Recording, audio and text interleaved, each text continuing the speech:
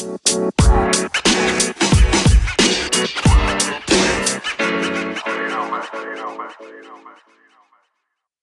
everyone, and welcome to episode number 16 of the Make It Stack podcast. I am your host, Will Waterhouse, and it is good to be back. So, today I'm going to talk about my thoughts on financial freedom. Okay, so the term financial freedom is getting a lot of limelight, particularly on social media. The acronym FIRE, which you might have heard of, stands for Financial Independence Retire Early, and is a key area of focus on communities such as Reddit, and is also a common hashtag on Instagram and in the personal finance sphere.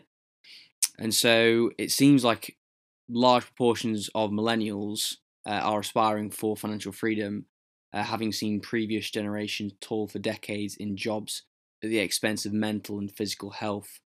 So escaping the rat race and pursuing your passions seems to be part of the narrative. So firstly, I think it's helpful if we look at the standard definition for financial freedom. So after a quick Google search, according to Forbes, it is defined as finding yourself in a financial position where you don't need to work unless you want to. But I think this definition could be clearer. And in this particular podcast, I'm going to talk through my own definition of financial freedom and how this can be achieved. So, what is my definition of financial freedom? So, I define it as the situation where the natural yield on your invested capital is enough to sustain your desired standard of living. So, let's just break this down. So, natural yield. So this refers to the natural cash flows that capital generates. For example, shares pay dividends, bonds pay interest, and real estate pays rental income. And I'd also extend this definition to capital growth, which can be crystallized easily in liquid markets.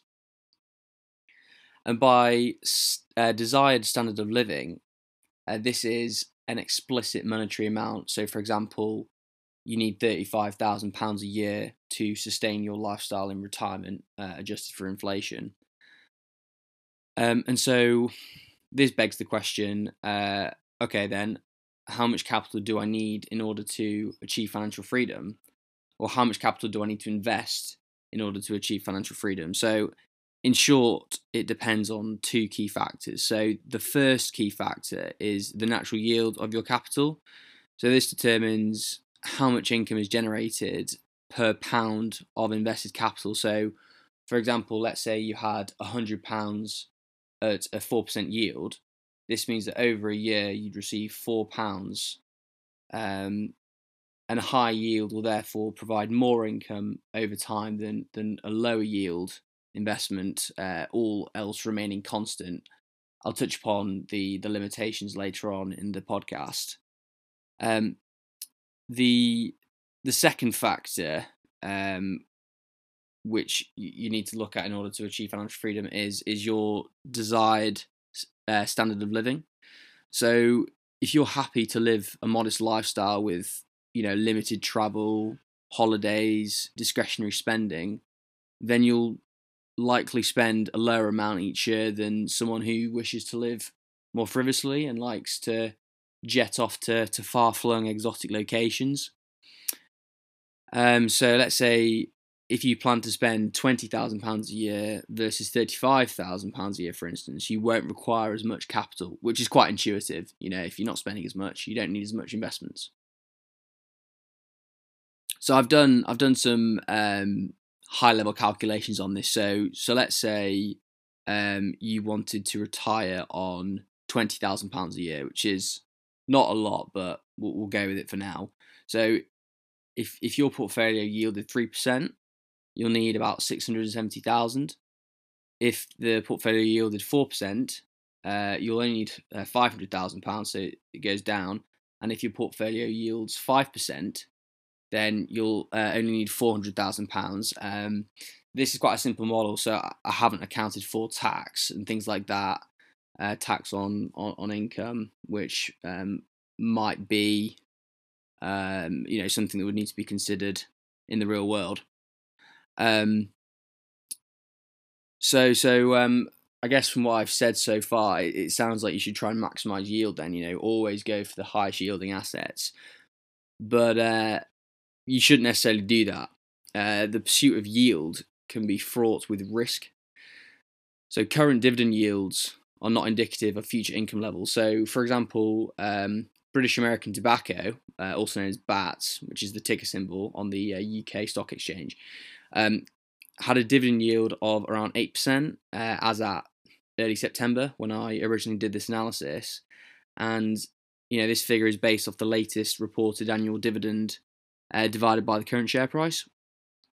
So dividend yields can appear high if the share price has reduced substantially in recent years. And so, yeah, this does apply to BATS. Over the last 5 years, the share price has fallen by approximately 43%. And so this is important for an investor. A falling share price could signify deteriorating company fundamentals, and that could lead to falling earnings in the long run. In other words, a red flag for future dividend payouts and shareholder returns. And I guess if you think about British American Tobacco in isolation, people generally speaking are more health conscious, and fewer people are taking up smoking and things like that, and a lot more health conscious. And certainly on the institutional side, institutions are looking to minimize ESG risks, and so they might avoid companies like British American Tobacco, and so might not be a good investment. So that's the dividend side of the equation. But what about bonds? Okay, because they also form a part of the portfolio, especially when you're getting towards retirement and financial freedom. So being a bondholder of company ABC, for example, is less risky than a shareholder in company ABC. And this is because bondholders are paid before shareholders. So they rank higher at the capital structure. However, companies can still default on their debt obligations, resulting in a permanent loss of capital for investors. I'm sure you've heard of the Evergrande scandal, which sort of came to the fore about a month ago. It's looking like they might default on their interest payments. So even as a bondholder, you haven't necessarily got secure capital. So investors should consider the credit quality of the underlying security they are purchasing, and how secure the yield on their capital will be on a forward-looking basis. So you can look at ratios like interest coverage, which basically look at how many times income can cover interest costs for bondholders, which can suggest how stable that would be. As a general rule of thumb, yields of over 6% over the long run may not be feasible in equity or credit markets, but I am sure that there will be pockets of value to be found for any enterprising investor that is willing to do the due diligence and the in-depth research to find these opportunities. I'll also just touch upon real estate. So, whilst I'm not an expert on property investing, given that I don't own any, from what I've read, real estate tends to be high yielding than equity and credit markets, with residential and commercial property fetching between 4 and 5% and 5 to 7% respectively in normal conditions. I guess the key point to make here, though, is that you have significantly reduced liquidity in the property market, where buying or selling at reasonable prices can take a long period of time. Which is something you need to consider. Liquidity as an investor is important if you do need to raise cash as a result of unforeseen circumstances. And finally, investors that are looking to achieve financial freedom, they don't necessarily need to do this, but they should definitely consider diversifying. Putting all your eggs in one basket will likely not end well. Try to diversify your portfolio across different geographies, sectors, and asset classes. uh, which could consist of a mix of shares and bonds, for example. And you can reduce risk by investing in funds, ETFs, or investment trusts, which have exposure to a variety of underlying holdings. So you don't necessarily need to invest in individual companies. You can invest in collectives as well. So as at the time of doing this analysis, which was early September, the following indices and funds have the following yield. So the FTSE 100 has a yield of about 3.5%. The S&P 500 has a yield of 1.1%. There is an iShares Corporate Bond Index, which is administered by BlackRock, which has a yield of 2%. And I found a Legal & General All Stocks Gilt Index Trust, which has a yield of 0.8%. Apologies if you can hear sirens in the background. So yeah, you've also got to be flexible with your income requirements if you wish to have financial freedom. Markets can be volatile and prices can fluctuate wildly, and so this may in turn impact your portfolio yield for an uncertain time period. And so you need to be cognizant of that and be willing to reduce your spending during these tempestuous market conditions. Just going on from that, if you are unwilling to reduce your spending in poor market conditions, chances are you'll need to sell assets at distressed prices to cover the shortfall between the income generated and your, the amount of money you need to cover your living costs. And that isn't a sustainable solution, as it will result in capital exhaustion or capital depreciation at least. Okay, so just bringing this all together, so what actions can you take today?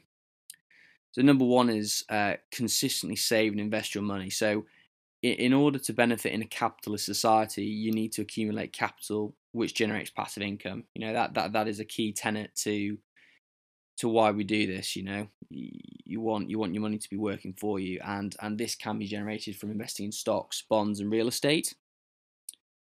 The second action you can do is to calculate your estimated living costs in retirement. If you can quantify this figure, you'll be able to calculate a ballpark capital requirement, which gives you a target. So according to a Which survey, retired UK households spend about £2,200 per month, which is around £26,000 a year. And this corresponds to a capital requirement of £650,000 with a yield of 4%.